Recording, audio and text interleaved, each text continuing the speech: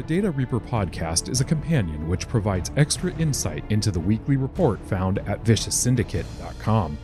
Join us for a deeper dive into the numbers to help you improve your Hearthstone game.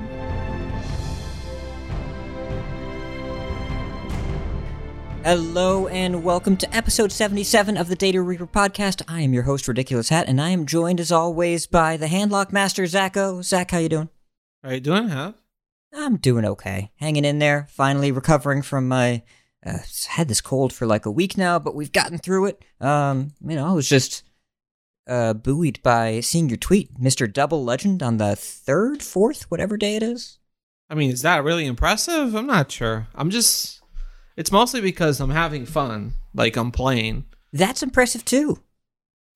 Yeah, I'm having fun, and when I'm having fun, I just get to play a lot and just hit Legend early, just because it's a factor, with 11 multiplier, it's just a factor of just playing. So, and Handlock has been doing well for me. Very strong deck. There's a reason why it's the meta breaker of this week. Yes. It's to the surprise of, well, I guess nobody at this point. Handlock's still good, because that's been the theme since Handlock's existed, but it's fun. It's totally beatable. There are counters out there, but it seems like you're doing well with it. A lot of other people out there, too. We'll talk about it in more detail in the Warlock discussion. The reasoning for the specific build. But, yeah. Meta's wide open, Hat. Balance changes did really help in that regard. While climbing, I saw pretty much every deck out there. Every style of deck. The variety is almost overwhelming. As I've seen more posts now than I have in a while of, I don't know what to do, because there's just no real thing to target. People will have wildly different experiences, just based on the variance of what they queue into. It's a difficult meta to figure out because you can really kind of do what you want to do. I'm pretty sure that I haven't run into a single opponent that made up more than 10% of my games. You pretty much see everything, every type of deck, and it's hard to target, but that's kind of a good thing. That means the meta isn't very narrow. What you are rewarded for over a long number of games, you want decks that are kind of well-rounded, that can do well against kind of everything. Though there isn't a deck that has a perfect matchup spread that you are guaranteed to always be in a good spot. Sometimes you're gonna play Handlock, you're gonna run into some Poison Rogues and Mozaki Mages. There's no guarantee. I think that's a positive thing, right? We don't want a deck to be perfect, because when that happens, usually that means that deck becomes like 20% of the meta or something like that. Yeah. And it is a clear power outlier and becomes nerfed. We don't really see anything right now that matches that description. And we'll see if Blizzard agrees with us next week when we have Gallon on the show. Right. Next week's podcast is going to have an interview. But this time, since Alec has left to an unannounced project at Blizzard and no longer works at Team 5, and we miss him. But there are other members of Team 5 who are very intelligent and very insightful. And pretty much all of them at this point have been pros in the past. And one of them is Gallon. And he'll be on the show to continue the tradition of Team 5 visiting our podcast and discussing meta-related stuff. We're very excited to have Gallon on. We're going to ask some fun questions, and we're going to, once again, plead with PR to let us have a little bit more time, just because, we get so excited. And in addition to that interview with Gallon next week, we have our usual report on Thursday the 10th. We have our next podcast on, hopefully, Saturday the 12th. And, there's going to be a lot to get into here. We also don't know when the mini set is coming. Now, we're recording this on Friday the 4th on U.S. time. We were expecting or hoping, an announcement of the mini set yesterday on the 3rd for release on the 8th. It doesn't look like that's going to happen. So either they're going to push the boundaries pretty hard with how close they get to the Master Store on the 18th. Maybe they release it on the 10th. Maybe it's on the 15th. or what is seeming more and more likely at this point is that it comes right after the Masters Tour on the 22nd. I'm still copium. I'm still on the copium that it's going to be on the 10th. Maybe they announce it early next week and release it Thursday. But yeah, it's more likely that it will be a bit weird if they release it like 2-3 days before submission deadline for Masters Tour. And I think based on the past example where they did a Master Tour shortly after a patch and people ended up winning or losing based on bugs, I think that's something that they might want to avoid, releasing a patch this close. Also, obviously, there is the consideration for, the competitive players who kind of want to properly prepare for the tournament. So I'm wondering when that happens. But in any case, if all, stays the same, we're going to have a report next week on the 10th and a podcast shortly after with an interview with Gallon. So look forward to that. But for now, we have a episode here discussing the current meta, which is, as we said, is wide open. There's a lot to dig into, and there's some stuff that's happened since we've, produced this report. Even last week's episode to last week's report, there were some developments. In particular, I'm very excited to get to the Warrior section, because sometimes dreams really do come true. But we're going to start with Druid, which still has a pretty high play rate, has a lot of different options. But I will say, personally, I've seen a lot less Ramp Druid lately, maybe because when I do see them, their portrait explodes. So tell us, Zach, let's start with Ramp Druid. Where are we sitting with that archetype? Yeah, Ramp Druid, we talked about it. Stuck has been overplayed. To be fair, it's a fun deck. Try it. I played it a little bit. It's definitely satisfying to execute, and it's kind of funny to have so much mana and playing a bunch of Yogs, sometimes multiple Yogs in a game. I can see why that playstyle appeals to people. With that being said, it's not particularly great in the current meta because it's kind of easy to counter, but it's not terrible, right? It's like 49% win rate, maybe 48 to some rank brackets.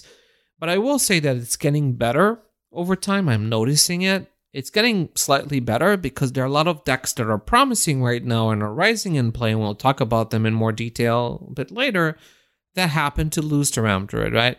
Ramp Druid's matchup spread is improving over time, and it's kind of finding easier opponents because those opponents happen to be very good against the rest of the field. So Ramp Druid, I would say, will remain in the meta. I think it will remain fairly popular because of how maybe enticing it is, how satisfying it is to play for a lot of people. But I doubt that it's going to be hugely successful just because people are not very eager to play decks that lose to it, right? And if it's going to remain this popular, it's still going to be worthwhile to target it to some degree. In terms of builds, nothing really changed. People are playing like Spammy Arcanist, which is kind of a lane to the aggressive matchup, or you play Mutinous for the slower matchups, or you play Mulveric, which is kind of a cool idea to just answer Trogs, because it is a good way to answer Trogs. But beyond that, the deck kind of remains the same. Very important to have the Yogs and the Yasharaj. The Yasharaj kind of makes you able to really have an intimidating late game where you can deal quite a bit of damage through Moontouch Amulet, and because you're not just playing one Yasharaj. Like if you play a Yasharaj and then you discover another one and you play the second one, you get back all of the corrupted amulets and strongmen that you've played through the game, and the ones that you generated and played through the first Yasharaj. So it gets kind of crazy. The deck late game can definitely be intimidating, but as I said, the deck late game, when it comes to like perfected strategy, things like Quest Sham and things like Handlock, Ramp Druid doesn't really match up that well. So something that, it kind of needs to rely on that Yog Fiesta kind of thing to even the score. Ugh. I will admit, I will admit the idea of facing a turn 1 Trog and going Coin, Bloom, Mulveric, I kind of want to do that. I kind of want to have a 2/4 and what, 3 2/1s and a 2/2 on turn 1. It I wins want the to do game, that. Hat. If you do that against Trog on 1, you actually just win. But in any case, Druid has other options, right? We've got Beast Druids doing really well. We've got Tondred doing really well. It's not played much because it's kind of an old deck, right? It's not super exciting for people to play, but it is doing a lot of work. But Beast Druid is a deck that I see a higher ceiling in terms of improvements, because finally I'm noticing, and it could be meta related, that there's a variant that's doing better than the established one that No Hands Gamer initially built with like Wildheart Gluff and Ivus and stuff like that. And now I'm seeing Jerry Rig Carpenter scene play and looking quite good. And Carpenter is a really good card in the deck because, again, this deck is not lightning fast. It kind of wants to power spike a bit later in the game. So having a bunch of resources, being able to extend your hand a little bit in order to last a bit longer, have some ability to fight for the board in the early game against the faster opponents, right? And then get to your Oracle turns. Makes a bit of sense. And Living Sea is not particularly great. Like, tutoring your Matriarchs and your Umbral sounds really sweet in theory. It feels good, but it doesn't actually make you win more games. It's not really worthwhile to just wait to Living Seed on turn 5, and maybe if you like by that point, sometimes like the Matriarch doesn't get discounted enough, and you can't really go off Oracle on the same turn. So it's all a little bit slow there. But the build that we have in the report, I'm pretty confident about it. Like it looks quite good. That like the Jerry Rig package really helps this deck.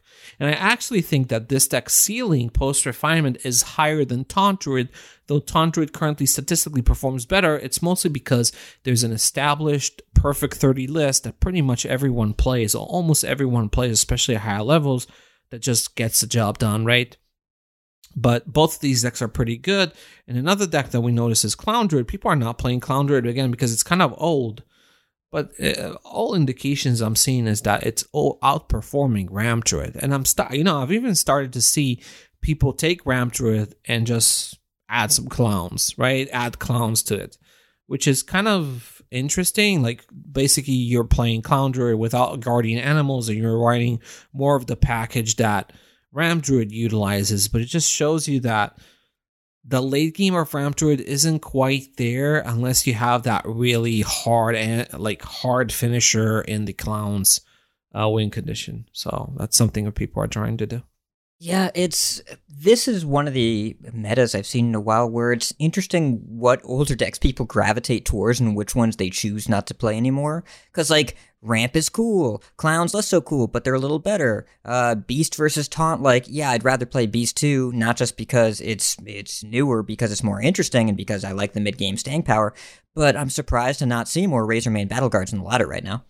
Yeah, I think that something that has to be said is that the aggressive decks, the hyper-aggressive decks, they kind of rely on some matchups in order to perform. Like, Taunt Druid needs to find the Face Hunters and the Ramp Druids to really find success. And if you run into a lot of AoE wielding decks, you're going to feel bad, right? Because when Taunt Druid loses, pretty much like it runs out of gas and you just get rolled over. And the losses feel kind of bad. While, like, for example, losing with Ramp Druid, like, let's say you didn't draw your ramp and you got rushed down and rolled over and you just go GG next, right? And you move on. And when you win in extended games where you get to play Guff and you start ramping like 13, 14 mana and you Yogg your opponent or whatever, or Yasharaj with a bunch of Moon-Touch Amulet, it feels really good, right? You spend more time winning than losing, something that I've said in the past. So I think in terms of the extension of wins and losses often affects how decks feel. And if the wins, you spend more time winning, even if the deck's overall win rate isn't as good, you're going to feel better playing it. So I think that's part of the reason why Ramp Druid is far more popular than something like Taunt or even Beast Druid.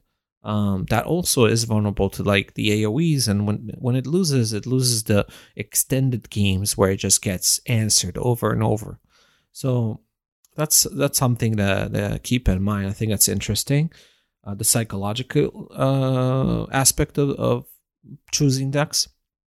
But in any case, Druid is quite good. I think it's well positioned, and there's pretty much a deck for everyone just within this class. But there's also another class that's extremely diverse, arguably even more successful in terms of having a diverse set of options, which is Shaman. Shaman is a class that we expected to do much better after the nerf to Rogue. It's easy to understand why. Shaman plays the game mostly for the board. Most of Shaman decks play for the board, and even if some of them don't win through the board, they rely on Snowfall Guardian, which is a very powerful board-centric tool, right? And you look at Bolner Shaman doing better than it did before the patch because there are less Poison Rogues, less Mozaki Mages. That's always good. Though I would say that Bolner Shaman might be the worst Shaman deck. It's kind of funny, but it's kind of... I would say some meta developments are increasingly hostile to it. The main thing is Showstopper and Handlock. This is something that I'm noticing in the data. This matchup is getting better and better for the Handlock because Snowfall Guardian is getting countered. If the Handlock develops stats, the Shaman doesn't have the ability to answer those stats. It has the ability to stall the game and Guardian and to pair it, right? But if the first Guardian gets show-stopped, then the Shaman dies. So this is something that's developing, and this is something that I expect to cause Bolner Shaman to lose ground. Then you have the other Shaman deck that's very popular, which is Quest Shaman, which also is very board-centric, doesn't run Snowfall Guardian, but even without the Showstopper thing, it struggles against Handlock, right? But the thing that has going for it compared to Bolner Shaman, that it's really, really good against anything that attacks it through the board to a greater extent than, for example, Bolner Shaman. It does better against Ram Druid because its win condition is far more effective in that matchup. Bolner Shaman often doesn't have time to get to its Yasha-Rush turn. Well, Quest Shaman can just win with just charge calls and overwhelm the Druid. You look at matchups like, Fell Demon Hunter. The Quest Shaman has the far greater ability to circumvent the win condition of Expendable and then Fellfire Deadeye. So there's all sorts of things that Shaman could do better than Bolner Shaman. The only thing that really hurts it is playing against the Solitaire decks, which are still around, though they're less popular than before, which is why Quest Shaman got better. And obviously Handlock. Though, as I said, this matchup, the Bolner Shaman matchup against Handlock is getting so bad that it's not even that big of an upside compared to Quest Shaman in that matchup.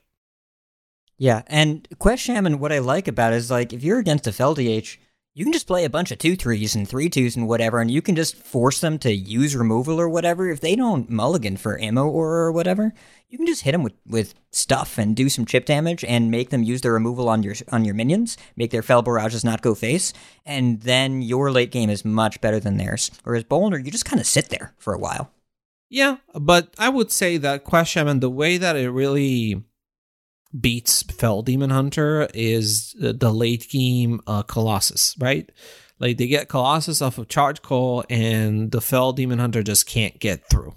Or they put out so much stats that there's all this Fell Demon Hunter's removal is damage based. So if you have a bunch of billion stats on the board, the Jace doesn't do enough, right? You can't get through the Shaman's face and that's done. Even something like Feral Spirit can help, though again it depends. The Expendable can get through a lot, but a bunch of Scrapyard Colossus can prove to be too much sometimes. In any case, so those are the two primary Shamans, but maybe it's not so much that I can say that they're primary anymore because Burn Shaman is really it's rising in play, and I'm noticing it might be beating Bolner Shaman in terms of play rate by next week, at least at higher levels of play. I'm seeing more of this deck, And, there's a good reason it's doing really well. And it's kind of Shaman's answer to Handlock, right? Because unlike Quest and Bolner Shaman that seem to struggle against Handlock, Burn Shaman actually has a pretty decent matchup against Handlock. Because, again, it doesn't just lose to Soul Rend and stuff, and the Handlock's board control tools, because it has burst, direct damage, reach from hand, can deal easily over 20 damage towards the late game, sometimes even more than that. So the Handlock can definitely struggle there, but again, Showstopper changes the equation. I also expect Handlock's matchup against Burn Shaman to get better because of Showstopper. I've done very well in that matchup, because that plan, Handlock tries to pressure the Shaman, and then at some point the Burn Shaman needs to stall, and it's stalled through Guardians Parrots, just like Bolner does. And when you Showstop, then the show is over. So yeah. More like Snowstopper. Ah? Yeah. Ah? Yeah, you basically shovel the snow. When it's done, it's over. But yeah, so Burn Shaman, good deck. Still, definitely there's answers to it. Like, it does worse against Ramp Druid, so its rise in play is helping Ramp Druid get better. But it's definitely a viable deck. It's a difficult deck to play. I will warn you that Burn Shaman is probably, out of all the Shaman decks, the one that's actually most difficult, because basically from turn 6 and 7 on, you start counting lethal every turn. And it is not easy math. No, it is not easy. With the spell damage and the overdraft, it's like you can spend quite a bit of time figuring out whether you have lethal or not. Even the best players are kind of can struggle with that. So it can be quite complicated. Yeah, I was doing some math on a turn. I had this turn. I was trying. I'm not good at this deck at all. But, I had a turn where it's I had a Phoenix Waking Up that I discovered off studies, Zapper, Bloom, Lightning Bolt, Frostbite, Overdraft, and I was like, how much damage is this? I roped trying to figure it out, didn't get it, went full send, was one off lethal, and lost the game. It was 21, by the way. Yeah, that happens a lot with this deck. And then, the old deck that people kind of don't talk about is the Elemental Shaman, but Elemental Shaman, Doom Elemental Shaman, is quite good against Handlock. When you Doom Hammer their face, they don't really have a good answer to that. If you're playing the Freeze Elemental Shaman and you play against Handlock, you're going to do much worse, right? But if you're playing Doom Hammers, that can definitely get the job done. Also pretty good against the Solitaire decks. When you just equip a Doom Hammer, they can't utilize their removal to stop you. So that's pretty effective. Yeah, there are a lot fewer Vipers around now, and so Doomhammer is a much safer. Yeah, it's much safer to play Doomhammer these days. Vipers are just not common, and they shouldn't be, because there's absolutely no reason to play them. Which is good, because when that card is popular, it's not good for the game. There's a lot of Shaman decks. We've covered, looking at the report, we've covered 2 classes. We've got 9 decks post-refinement that we're talking about. That's pretty good. Pretty solid. Yeah, this is a lot of options, and to be honest, the increase in options is also happening in other classes. For example, Warlock. Though I will note, these are 3, Handlock is the most board-centric. You've got a couple new discoveries. They are fairly from-hand focused, but it is interesting to see more development here. You've alluded to Handlock a lot and Showstopper a lot throughout the entire podcast. It seems like the flexibility that you alluded to last week is still very much in play here, and there are a bunch of options, but even without Altars and Neophytes, I think you can do just fine with this deck. Just run Mortal Coil. Honestly, Mortal Coils are so good. People don't think about it too much, but sometimes that Mortal Coil that help you cycle on turn 4 gets you that Scavenger 1 turn early, or gets you that Bristleback 1 turn earlier than otherwise you would have it. And then it makes a huge impact. But that impact is often very invisible. But coils have been fantastic. I've played it. And, I'm putting coils into the deck because I'm seeing how good coil performs. Coils are insane in this archetype, and basically nobody's running more than 1 coil, sometimes none. There's people love Neophytes. I know, guys. I know Neophytes like they give you that sense of agency, but that sense of agency is not super relevant in a lot of matchups. Neophytes are pretty bad in a lot of matchups. Like, sure, they're great against like the Demon Hunters. If you're playing against Fel Demon Hunter, Neophytes are going to feel good. But you know what I found, Hat? That Neophytes are not even that good against Druid. Because like early in the game, if you're playing a Neophyte on turn 2 against a Druid and you delay their overgrowth of something, it doesn't even that matter because you're not that fast. You're not like an aggro that really pressures and wants to buy turns. And then when you, in the late game, if you Neophyte them, like sometimes it doesn't even matter. If they Gulfed and they start going into 11, 12 mana, the Neophyte's impact is significantly subdued. Like it's not even that big of a deal. So this is something that I noticed, that Neophyte is not that amazing against Ramp Druid as you would expect. So there's some, I'm not saying it's bad. I'm saying coils are better generally. And then you look at, things like Altar of Fire. I've played with that card a little bit. It's worse than coil by a ton. It doesn't really do enough, for you. Not in the aggressive matchups and not in the late game matchups. It's like you're kind of sitting and hoping, and it's horrible in the mirror, particularly bad in the mirror. You're just helping your opponent activate their Bristlebacks and their Scavengers. So what are you doing? So that's Handlock. Play the list that we have in the report. It's really, really good. And you can be flexible.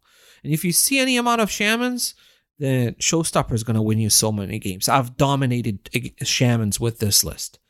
In any case, that's not all for Warlock because our Warlock is coming back. And our Warlock looks quite good, Hat. Looks very competitive. Looks like to have a pretty decent win rate. Something that I've noticed for in the build that we have is that, maybe you want to run 2 Owls. It was kind of funny, Hat, because like early in the week, I played against an Owl Warlock and I played Mutinous and I ate his Owl. And then they played the other Owl. Oh, boy. And they played the other Owl and they won. And I added him after the game, I added the person and told him, you have basically ascended by having 2 Owls. And then, like a day later, I look at the data and I figure out, running 2 Owls could actually be correct. It's not dumb. It actually makes sense. And it's not because of the Mutinous, guys. It's because this deck doesn't need to draw all of its deck in order to win. You can execute your win condition earlier if you can find your combo pieces. So having 2 Owls and being able to draw it faster so you can sack it faster means that you are only limited by when you draw Phylactery. And being limited by drawing just 1 copy of a card rather than 2 accelerates the deck. So there's definitely some merit to running 2 Owls that I've noticed, but otherwise the deck mostly stays the same. You can cut the combo redundancy and run like Mana Feeder Pantheras. That's also possible. You can add a Blood Mage Thalmos. I think Blood Mage Thalmos is kind of overrated in this build, but it kind of depended on certain opponents. But yeah. And then you have Fatigue Warlock. And Fatigue Warlock is kind of weird because I kind of ran into this build that runs like multicaster. It's so strange. When you first discovered this build, everyone in the Discord channel was like, what is this deck? What's going on? Yeah. So basically, this build doesn't run Rod, but it runs a bunch of support for multicaster, and you basically... It's not lightning fast. It takes time because you actually spend mana on draws. And without Mithril Rod, it takes more time for that to happen. And you often get into awkward situations of hand size. And sometimes you need to consider whether you want to burn some cards from your deck in order to get to fatigue faster. There's some awkwardness there, but the deck performs quite well. However, I will say that since doing the report, I haven't seen, it's kind of interesting. People are not running Mithril Rod in Fatigue Warlock. I look into the cluster, the archetype, and Mithril Rod is extremely unpopular. It's barely noticeable. But I am seeing an inkling. People are starting to experiment with Mithril Rod again in Fatigue Warlock, and it's probably very good still. Like the old build of Fatigue Warlock, the old build of Fatigue Warlock that just runs Mithril Rod and the Pantheras and the Morgue Artificer pretty much copy and paste the old list before it was nerfed is probably still very effective. Again, this is very preliminary, but you may want to go into that direction as well. And that deck is still good. I mean, we should have seen this coming had the moment we saw Mithril Rod being a very good card in Mecha'thun Warlock and Wild. If Mithril Rod at 5 mana is good enough for Wild, it's definitely good enough in Standard. And you're seeing it with these Warlock decks. The good news though, that I don't think like Fatigue Warlock is probably not going to be overly prevalent, because if Fatigue Warlock is good, then that means Owl Warlock will be better and it will beat it. But even Owl Warlock, I don't think is going to be a super popular meta component after the nerf. Because I think it's generally weaker. It's not like I'm looking at its matchup spread. It's not the deck that was nerfed before. That deck was more powerful than this one. This one is still could be like tier 2, but I've said it last week. There's a difference between being tier 2 and seeing like 1-2% play rate compared to being tier 2 and being 15% play rate and having everyone running Vipers to stop you. You remember that, right? So that's a major difference. So I think the deck is weaker. It's more fringe. I don't think we should be overly concerned with it. So whoever wants to run Owls can have fun and win with it too. So I think that's fine. Yeah, Rod is still a good card, which blows my mind a little bit, but also the deck I have played it is much clunkier, with Moarg at 3 and Rod at 5. If you want to beat it, you can. If you want to win with it, you can, but you won't win as much as before, and it wasn't even winning all that much before the nerfs. But I'm glad they nerfed Rod, because if it's still good at 5, at 4 would have been devastating. By the way, that card was printed at 3. Still just blows my mind. That card was printed at 3, and we had access to it mere months ago. Yeah, I mean, it's like some of the mana reduction cards were always kind of broken, and the moment they got like enough support with it, then that ended up showing up. Like you can't have like 3 mana double Thaurissan effects in the format like that, indiscriminate. Like, yeah, let's go. It's just so powerful, and the fact that you see it do well in Wild just tells you all you need to know. Wild is much faster format, much more punishing. The fact that Rod is a good card in that format, tells you pretty much all you need to know. I'm pretty sure if they nerfed it to 6, it would be over, but probably. They do have Solarium in that format, though. Solarium with Rod's pretty good. Yeah, I guess so, but I don't think that's enough to me. No, if they double the cost of the card, it would probably be too much. We see that Octobot at 3 now is seeing the amount of play that I would expect Rod to see at 6, which is not very much. Interesting that Octobot now costs the same as Rod when it was printed. Really something there. You have to remember that Octobot kind of got more than 1 mana nerf because it also got nerfed the Shadow Step aspect of it. Like when you double a Rod, you don't need to spend mana again, right? But when you double Step, you need to spend an additional mana for the Step Octobot now compared to before. So that does slow the deck more compared to also Garrote got nerfed. Have to remember that twice. The Wing Condition, the Wing Condition also got nerfed on top of the mana reduction, something that hasn't happened with Owl Warlock. And Scabs, too. True. A lot of things got nerfed. Eat shit, Rogue. Yeah, so Warlock, again, there's definitely diversification there. In terms of Rogue, I think now that we move to Rogue, not like class is less fortunate.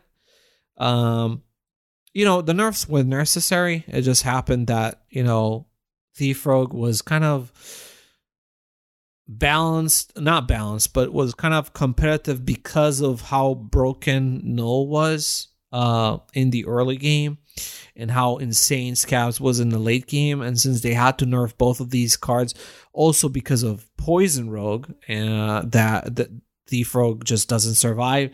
And the fact that you nerf Scabs to 8, you nerf Null, and you nerf Clerk to 4, and Poison Rogue is somehow still good enough, a decent deck at high levels of play, tells you all you need to know about how important it was to to nerf the deck as hard as they nerfed it, because it's still around and it's still doing decent work. Now, I will say that Poison Rogue was nerfed back to its kind of past niche of being good only at top legend and not being dominant elsewhere, because before the nerf, it was dominant pretty much everywhere on ladder, and now it's kind of trash outside of legend.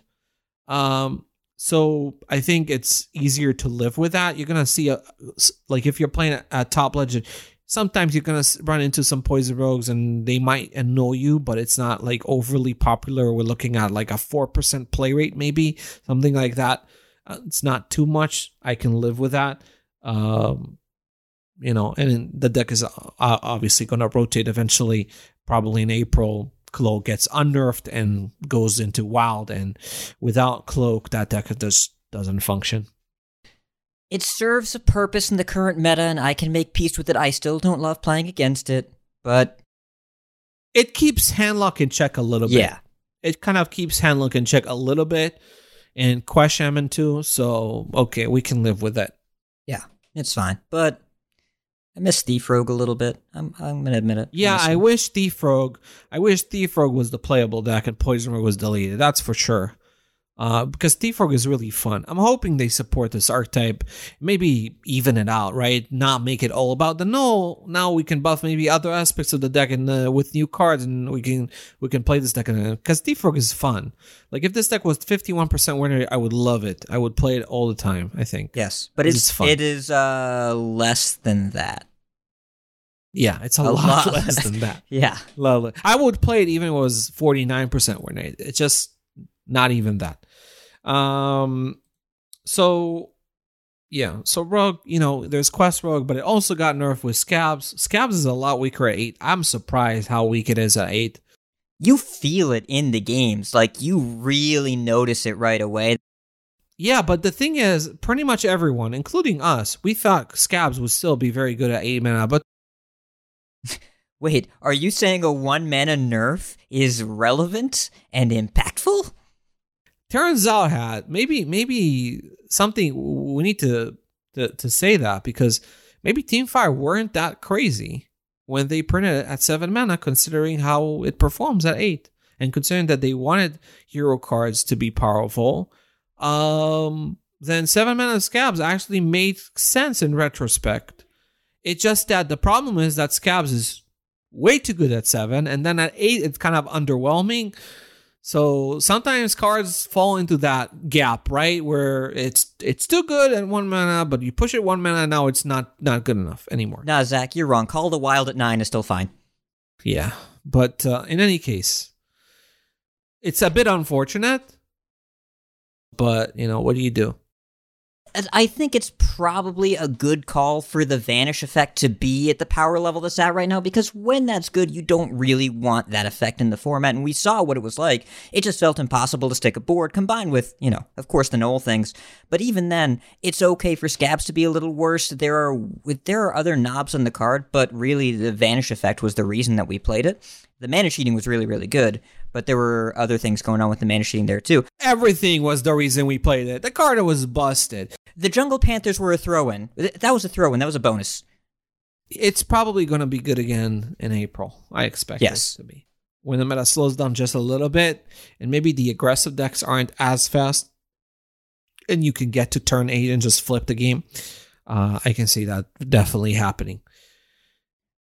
So, are there other Rogue decks? I know that we actually removed Rogue from the website because the play rate was so low. I'm curious about Quest Rogue. Quest Rogue is okay. It's definitely good enough. It's just a little bit boring, I guess. It's an old deck. It doesn't get exciting new stuff other than Scabs. Like Quesh Shaman got some new stuff with Windchill and stuff. Handlock, I guess, didn't get stuff, but it's really strong, right? And Quest Rogue isn't particularly strong. It's kind of feels maybe a little bit too fair. So people aren't too excited about it. And I couldn't really figure out what to do in terms of adjustments. Whether you cut Scabs, run something else, I don't know. Jesse's trying to do stuff, but I haven't seen enough of that. To comment on Hunter, Face Hunter is pretty good, but Face Hunter is running into trouble. I actually expect Face Hunter to drop off even more at higher levels of play in terms of performance. You're already seeing it in this report. But next week might look even uglier for this deck. I still think that Face Hunter is going to look very good outside of Legend. I'm just wondering what happens at Legend, especially with the propagation of several strategies that do really well against it. Mostly Shadow Priest, Fell Demon Hunter, and Control Warrior, Galvanian Control Warrior obliterate this deck. And these decks are quite good, so they rise in popularity. They give Face Hunter trouble. Ram Druid isn't really gaining further traction. Maybe it's stagnating. Maybe it's a little bit on the decline. So there's less free food for Face Hunter, and this deck is definitely counterable. In the fact that you nerf Wapano, and yes, Face Hunter lost to Wapano, but Wapano also beats all the other early game initiative focused decks that compete very well for early game board control, and they do it better than Face Hunter. Things like Tondruid and Shadow Priest are decks that Null kept away, and now they're back, and they beat Face Hunter. So that's interesting. So for Face Hunter to see success, I will give credit to Face Hunter. I wouldn't disrespect this deck, because this is one of maybe the only deck in the format that beats both Ramp Druid and Handlock. That's something. That's worth a lot. But when you look at the rest of its matchup spread, not super impressive, and it's getting worse every day. Well, the proliferation of Warlock decks that can beat it is also kind of a big deal. I guess, because when you look at Owl Warlock and Fatigue Warlock, they obliterate Face Hunter. They do far better. But they're not overly popular yet, but there's definitely a proliferation of several strategies that do a lot better against Face Hunter than the average meta competitor, right? So we're noticing that, and that does affect Face Hunter's winner, especially higher levels of play. I'm not sure it's going to be tier 3. I'm not sure it's going to go into tier 3 range, but it's definitely going to stick closer to the 50% win rate mark rather than like a tier 1 contender. It's interesting to see how Face Hunter changes when other decks start to pivot towards, fighting for board and healing and taunts and all that. It's really fun to see that as a core part of the Hearthstone metagame, even at a high level. Yeah, it's like things change, and decks cannot be really judged in a vacuum. They have to be judged in the context of the field that surrounds them. This is a good example. Face Hunter, nothing changed about Face Hunter. People even thought it would be stronger in this format because it's an expected counter to Handlock, and people expect the Handlock to be really good. But there are other surprises that happen after the balance changes that, with other decks emerging, that do very well against it. But this is not the only Hunter strategy. There are other Hunter strategies. There are, but I wish I could talk about them more, but they don't really see enough play for me to even comment on. I will say that maybe Quest Hunter is respectable. It's just that people don't play enough of it, and I really can't confidently say. But I don't think it's terrible. And the Big Beast Hunter is probably I've noticed it before the patch. It probably dips at high levels of play, and I think that people don't play it because it's really bad there. Because it's probably not the most skill intensive deck in the format, let's say. You don't say. Yeah, but maybe at low ranks you can do pretty well. You can do okay with it. I'll say that. But yeah, Hunter is mostly about Face Hunter and not much else. And then you have Shadow Priest. Now, Shadow Priest is kind of interesting because, that's actually, it's kind of funny because as a Handlock player, I kind of struggled the most against Shadow Priest. I think that Shadow Priest is an aggro deck that's really skill intensive. And when I run into good players, I've run into several ones, well-known ones that were playing Shadow Priest. They kind of know how to play. They kind of know how to attack you better than other players. And I think that Shadow Priest is a deck. I know. Shadow Priest is the more skill-intensive deck compared to Face Hunter as an aggro deck. The early game decision-making are greater. There is more variance in terms of early game variety in terms of approaches and how to attack things. You can play very differently against... Face Hunter plays against Druid and Handlock kind of similarly. Like play 1-drop, snowball, buff, and stuff. Shadow Priest is a little bit different. The way that it plays around things like Soulwind and Perpetual Flame are things that the Hunter really can't do as well. And the way that it attacks different opponents through the board is really interesting to see, and it plays quite differently between different opponents. Also, the fact that it doesn't have that much direct damage, right? It runs Mr. Smite. I mean, we're running Mr. Smite in like Hero Powers and Void Shard. That's not so super efficient. So you really need to squeeze as much damage as possible from your minions on the board. You need to maximize usage of Void Touch Attendant much better. In order to, maximize damage. And sometimes you just play it on one, right? And snowball off of like a Guardian Arc Merchant. But sometimes you can hold it a little bit. You go wide and then you use it in a Savage Roar fashion. So there's all sorts of interesting elements about this deck. But I will say, again, much like other decks in the format, it's very dependent on meeting a specific set of opponents in order to see great success. Like if you're seeing a lot of Ramp Druids, Face Hunters, fantastic, right? But if you're seeing a lot of suddenly you're seeing Fel Demon Hunter that come in and counter the Face Hunter, it's not like you're doing better against them. You're seeing Control Warriors all of a sudden. That's not a good matchup. That's pretty painful too. You're seeing Shamans. That's also not great for the Shadow Priest. So it really depends on what you're encountering. So the deck has game, but again, not flawless. Has its issues. Most aggressive deck in the format right now depend on the popularity of Ramp Druid to see as much success as they do. And if Ramp Druid wasn't that popular, then maybe they wouldn't be as successful. I can tell you that. Yeah, this was the two decks that I climbed to Legend with this season, where I was alternating between Quest Hunter and Shadow Priest. It was interesting to see. Felt like the Quest Hunter got a little better over time, and the Priest got a little worse. But I drew Trogon 1 going first. Like I don't care about your Quest Shaman deck. I just have a bunch of 1/2s, and then they become 2/2s when I play the Attendant. But it's definitely it's interesting to see the evolution of the format over time, that, again, people care about board a lot more as things go on, and this rhetoric of the format being so OTK-centric does not align with my experience at all. Playing Minions is getting worse, and I'm happy to see that the push for board in the first 5 turns is really just the core part of the format right now. I don't know. If somebody tells you that in this format board doesn't matter, then they're not playing the game. They're armchair designers that sit and don't touch the game. Because if they actually played like a bunch of games, they would know that board does matter.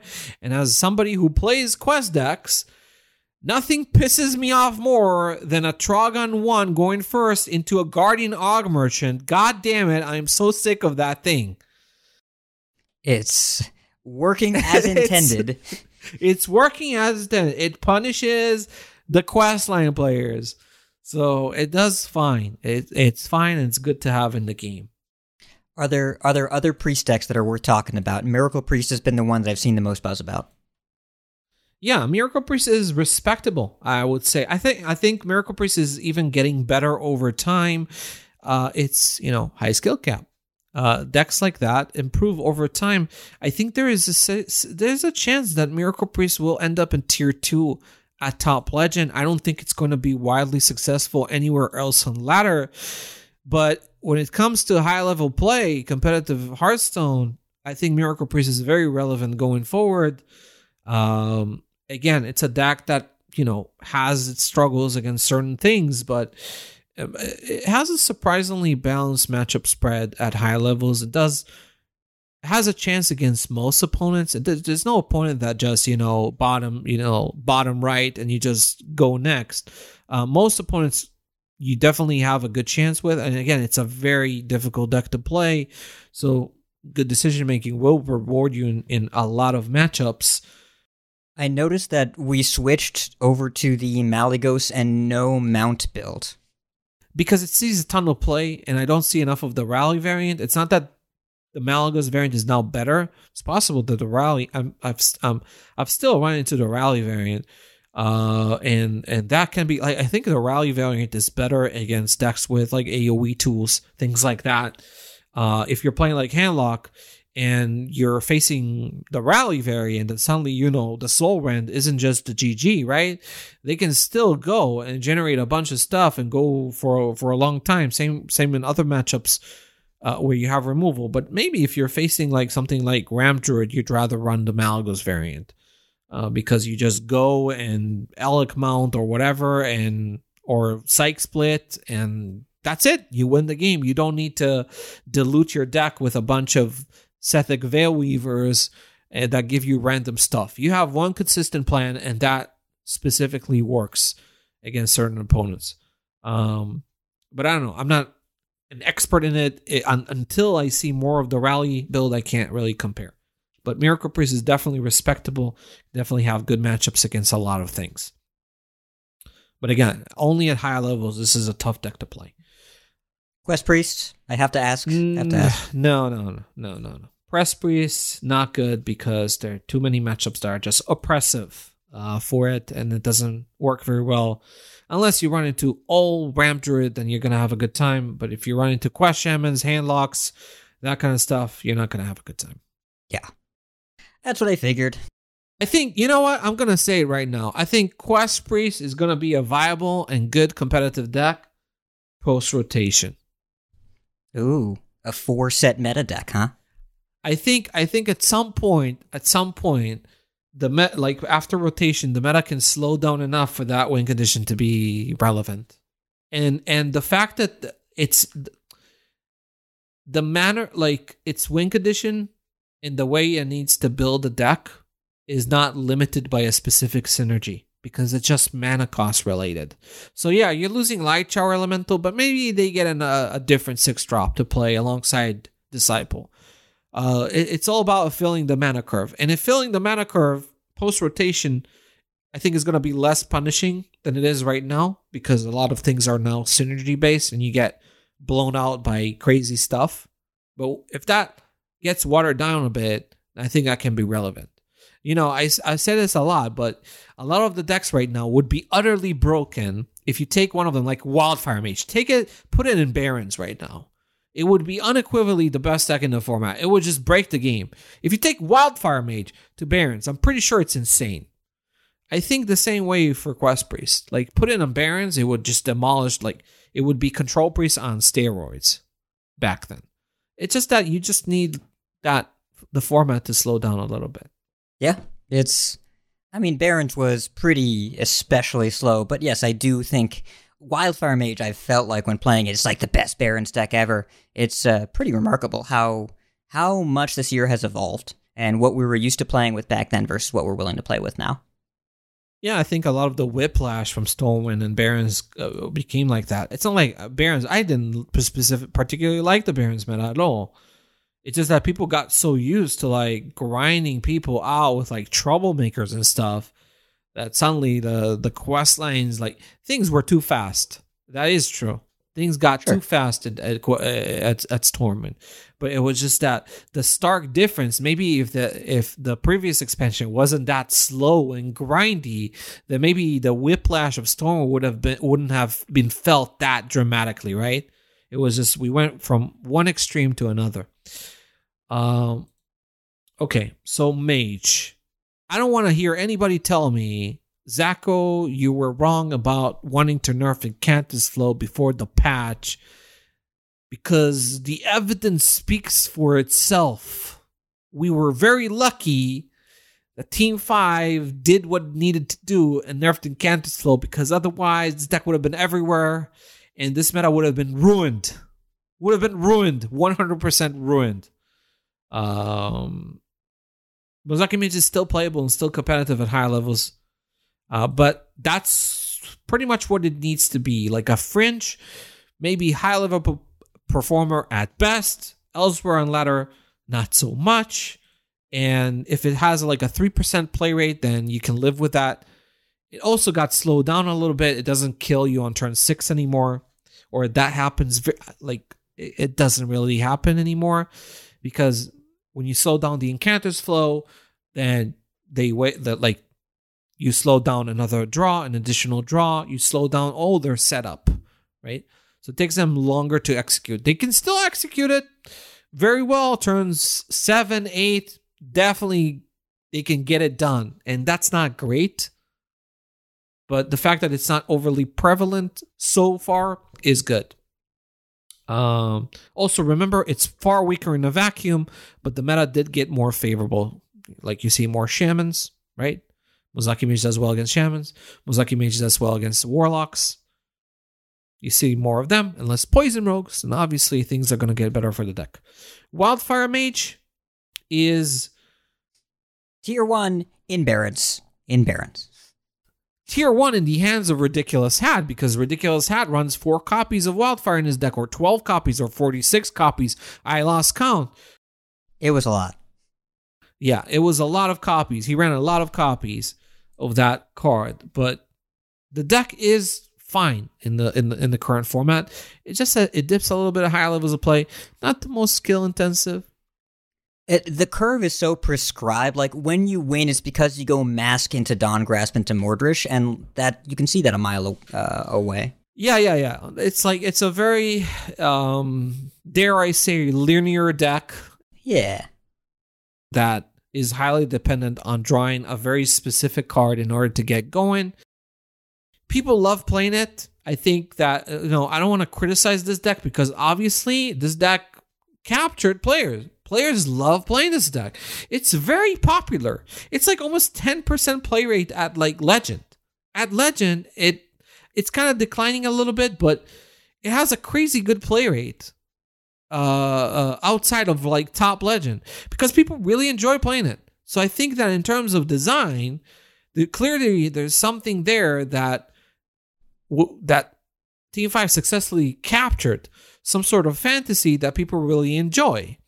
And the deck is pretty simple to play, and you can have pretty good success with it. So I can totally understand why they constantly tried to buff it. Like, they kept buffing it. Wildfire went to 1, and they buffed Mordresh, and now they buffed Dawngrasp, so it would work better with Wildfire. And now it works. It works pretty well. I wish it was a bit more nuanced, but I think it's fine that this deck is around, and nobody's complaining about it. I don't really hear people complain, oh, Wildfire Mage sucks to play against or whatever, even though it does pretty well at lower ranks. I wouldn't say it's like Quest Warrior, but if I have a choice between seeing a lot of Quest Warriors, seeing a lot of Wildfire Mages is probably going to attract less negative attention. Yeah, it's got more inherent variance. The games take a while. It doesn't feel like they do one crazy thing and then the game is over. Like, it's this build-up multiple turns.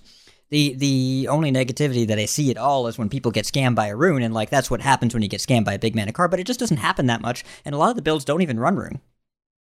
Yes, but I will say that I think that's part of the appeal why players like it, enjoy playing it so much, is because of Rune. I think Rune is a fun card and people like playing it. Yeah. And there's plenty of negativity from people that cast runes and then nothing happens, then they die. It's so like, it's just, that's the nature of high variance cards. When you play the slot machine, sometimes you lose. Yeah, but it is better and more consistent than Box. I know that some people are not gonna want to hear it, or they're going to disagree. No, Zach, Box was better. No, Rune is actually a better performer. And I can tell because I remember, I have a very, very sharp memory, and I know exactly how Box performed. I'm telling you that Rune is a better card.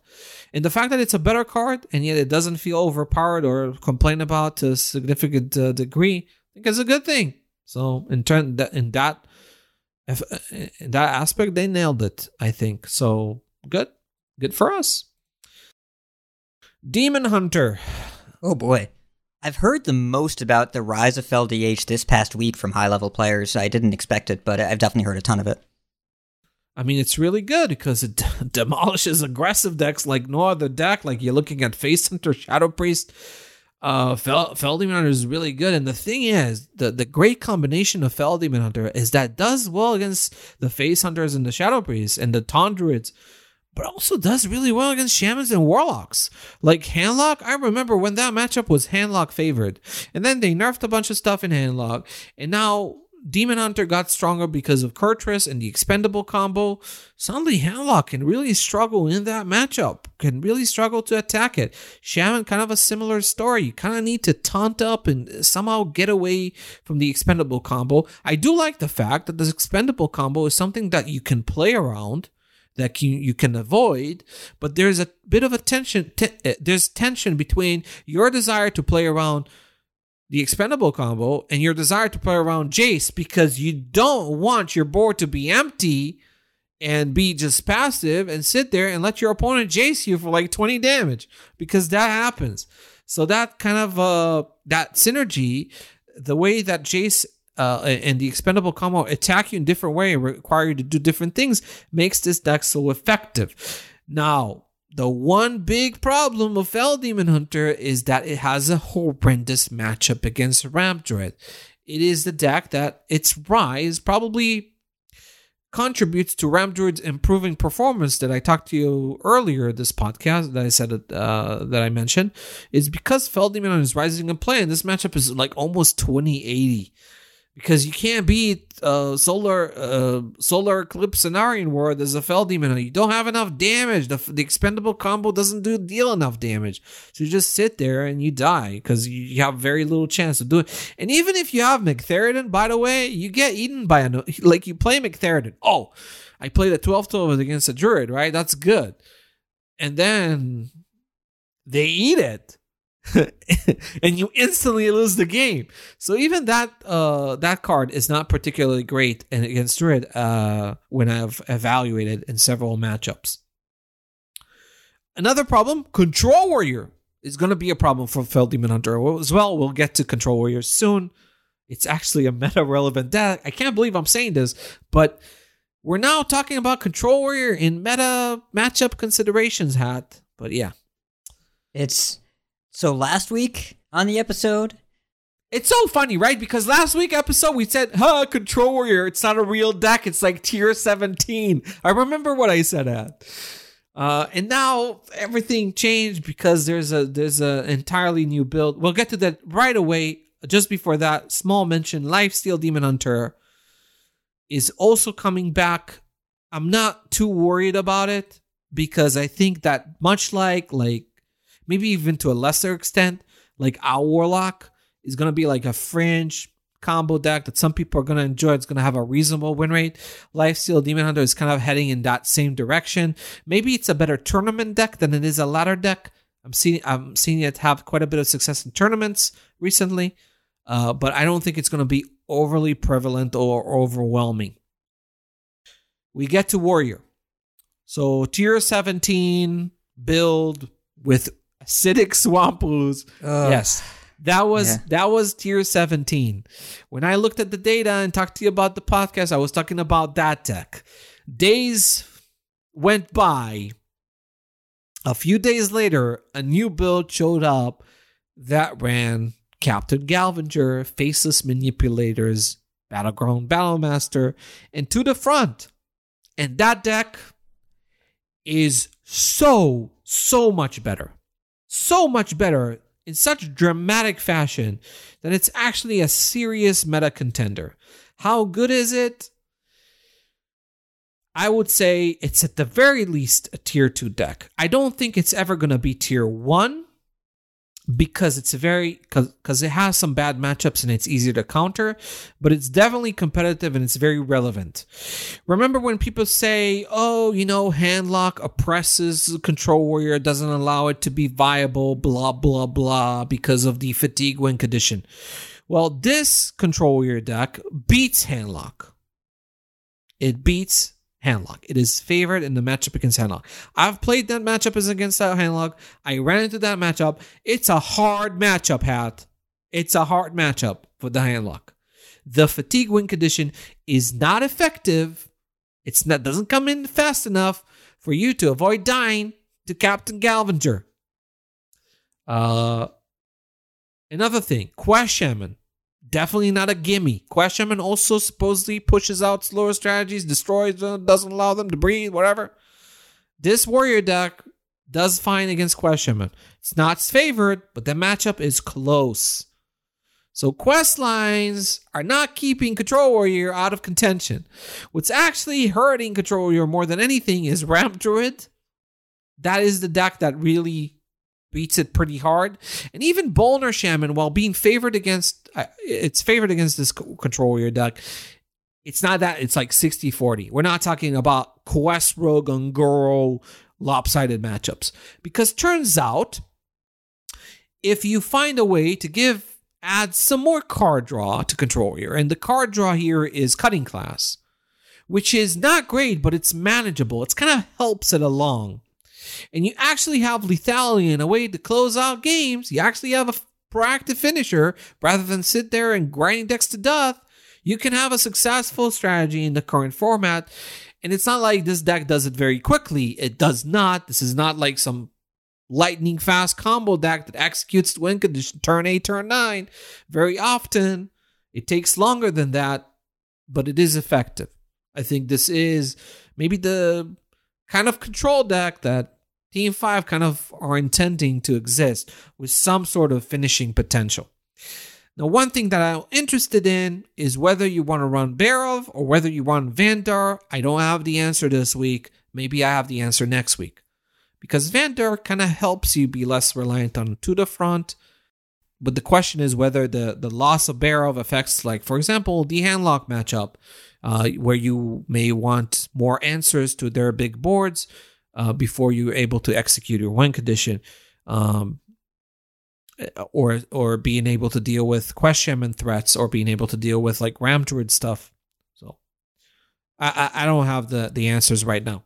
It's worth noting, I've seen this with a few players that just look at the deck list. Vandar is not a high roll slam on 4 win the game card in this deck. It's not like it is in other strategies that are much more all in on Vandar. It's nice to have, but it's really not core, and you don't need to go out of your way for it. Yeah, but I wonder, there are also experimentation that I'm seeing at kind of in the following days, right? After I started working on this particular archetype, or in this particular variant, maybe we do want to run Vandar, but then we want to run more payoffs for Vandar. Maybe we want to run like Mutinous for the like Mutinous could be good with the Vandar, right? Because it's also 7-mana minion, helps you maybe disrupt something that the opponent does. I don't know. Maybe you want to run Crash. I don't know. People are trying all sorts of stuff. Maybe people are running Troublemakers. Maybe you run Troublemakers in the stack. I don't know. But Vandar kind of opens up more stuff that maybe you want to add now that you do run it. But again, I'm not sure if it's better than just leaving just the combo package as small as it is and just run Barov for extra survivability. There's a chance that next week I'll tell you, oh, you know what? Barov is actually better. I just want to see more data because I mostly saw the Barov builds. I didn't see much of the Vandar builds. And, you know, it's really easy you just cut Barov and run Vandar. And there are too many people running Viper in this deck. Like, Viper is really popular in this variant. And I honestly don't understand why. Why are we running Viper? Am I missing something out? Is there something that Warrior really wants to do? Right? Like, the only thing I'm thinking about is Paladin. Yeah, I guess Cariel. But the thing is, Hat, that Control Warrior is only really popular right now at top high-level MMR, where Paladin is not very popular at all. So I really don't understand the Viper. I don't get it. I think it's just bait. But we'll see. The Barov, I definitely see merit. I understand why Barov would be valued more than Vandar in theory. There are a lot of things, a lot of matchups where maybe you don't care about the Vandar, you want to survive, right? You want to get to that point where you can play the Tour de France and execute your win condition. You don't need Vandar to execute it. It just helps. What Vandar does, it really helps your Rattlegore get a lot better. Because sometimes if you play Vandar and you drop Rattlegore early, you just win you just faceless it and Battlemaster it, and that's how you win. And you don't need to wait for Galvanger. So that's kind of the big upside of Vandar. So we'll see. Quest Warrior. It's just not a thing, right? I mean, it's a thing at bronze, but outside of that, not really. Did the nerf impact the win rate at bronze? Like, I don't know if we really looked that deeply into it, but people at bronze are still losing to this deck. I honestly don't think this nerf did much for the. Maybe it did. Like, it's weaker than it used to be, but I think what it did mostly is the fact, like, the Diamond Platinum players that, you know, occasionally hit Legend but play a bit more casually, and they run into a bunch of Quest Warriors and they lose to it, and it pisses them off because the deck is kind of annoying, and now they don't run into it as much and the deck loses a lot more, so they probably feel better about it. I think that's most of the population that it affects. like we talked about as well, this is a nerf to the play rate, not just to the win rate, because the play rate has significantly dropped because people got their dust back, and so they cashed out. That is true. That it's always you always have to take play rate into consideration. So in that respect, the nerfs did work. It's just that, you know, since the deck was trash anyway at high levels, it doesn't matter. Like, you don't lose anything because nobody at Top Legend was even playing Quest Warrior before it was nerfed. In terms of Wild, for example, it probably wasn't effective in terms of addressing that deck's power level at Wild. But I think that in Wild, you know, people pointed to the quest line a lot. I think what's happening in Wild is just that the pirate package is just really, really powerful. And mostly what's strong in Quest Warrior and Wild is just the weapon tutor. Just the ability to tutor Ankar. That phase is more important than pretty much anything else in Wild. Because you basically, I remember when Quest Warrior would just run Ankar and would like tutor it, and now it doesn't need to even invest anything into tutoring Ankar, just gets it automatically. So I think that helps a lot. That deck in Wild. And it doesn't even matter, like the quest completion for Wild doesn't even matter that much.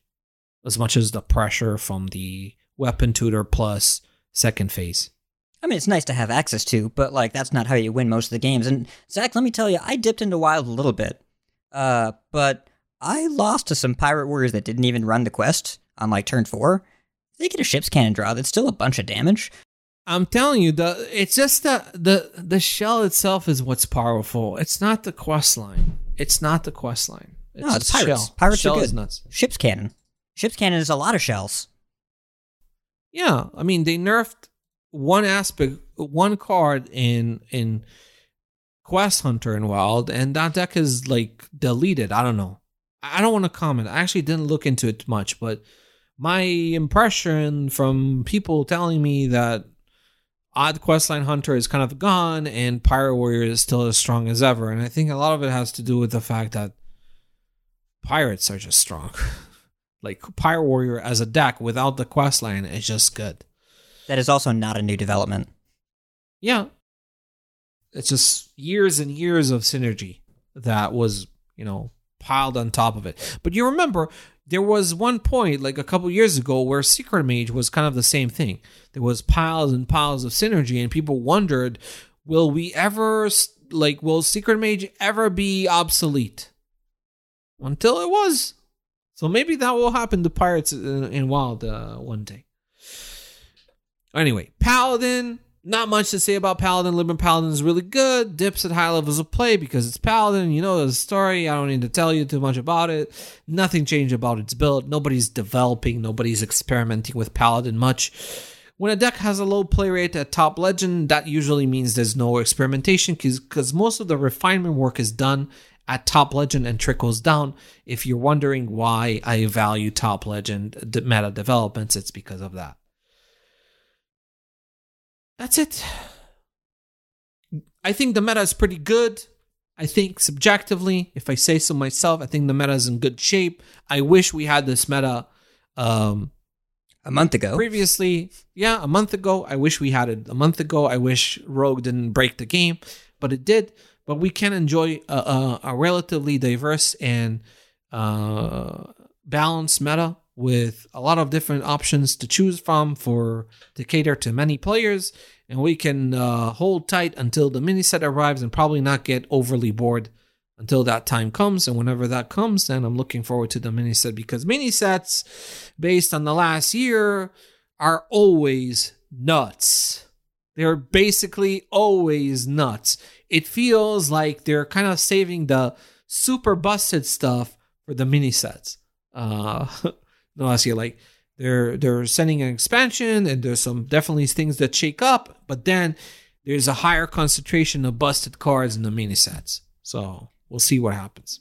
Yeah, we've had a powerful impact from the mini sets. I think you were looking over this earlier today, because we always think of Darkmoon Races as the busted one, and it was really, really strong as proof of concept for the mini set.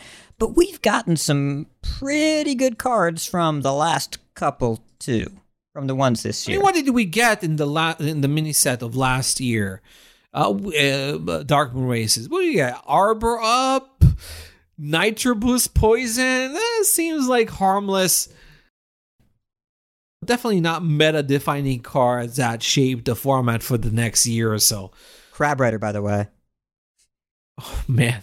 Which would have shaped the format if they didn't nerf it. Backfire is in this set.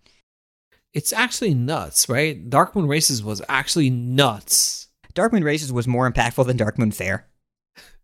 It's actually nuts. You look at the cards that came out in Darkmoon Races, it's actually insane. So many good cards. Just scrolling the list of cards that saw play: Armor Vendor, Crab Rider, Dreaming Drake, Arbor Up, Bola Shot seeing some play now, Mana Biscuit seeing some play now, Libram of Judgment has fallen off, Shenanigans, Sparkjoy Cheat, I guess, have fallen off, Landslide, Backfire, and then also all the dual class cards: Resizing Pouch, Fellfire, Deadeye, Imprisoned Phoenix, Nitro Boost, Poison, Guidance, Hysteria. Oh my goodness. Oh wow. So many good cards. Just think about it. Think about this kind of set coming, because I expect a powerful mini set to come whenever it comes. So I'm excited. Yeah, looking forward to it. So that's going to do it for our show this week. So thank you so much, everyone who's tuned in. Extra special thanks to our VS Gold, VS Silver Patreon members. You can look forward to the next report on schedule on Thursday the 10th. And our next podcast on Saturday the 12th with Gallon. We're very excited to talk to him. And Evil Dave, thank you so much for the podcast transcriptions. Extra special thanks to everyone that wished me well. Thank you so much. I'm glad to be back in the airwaves. And Steven Sensei, you're the real MVP. Thank you so much for the intro and outro. We'll talk to you all soon. The Data Reaper podcast is an official production of Vicious Syndicate. Don't forget to sign up and contribute your game data to improve the quality of the weekly Data Reaper report. Instructions are available on our website, along with lots of other weekly content at vicioussyndicate.com. Thank you to all of our patrons and data contributors for proving there's strength in numbers.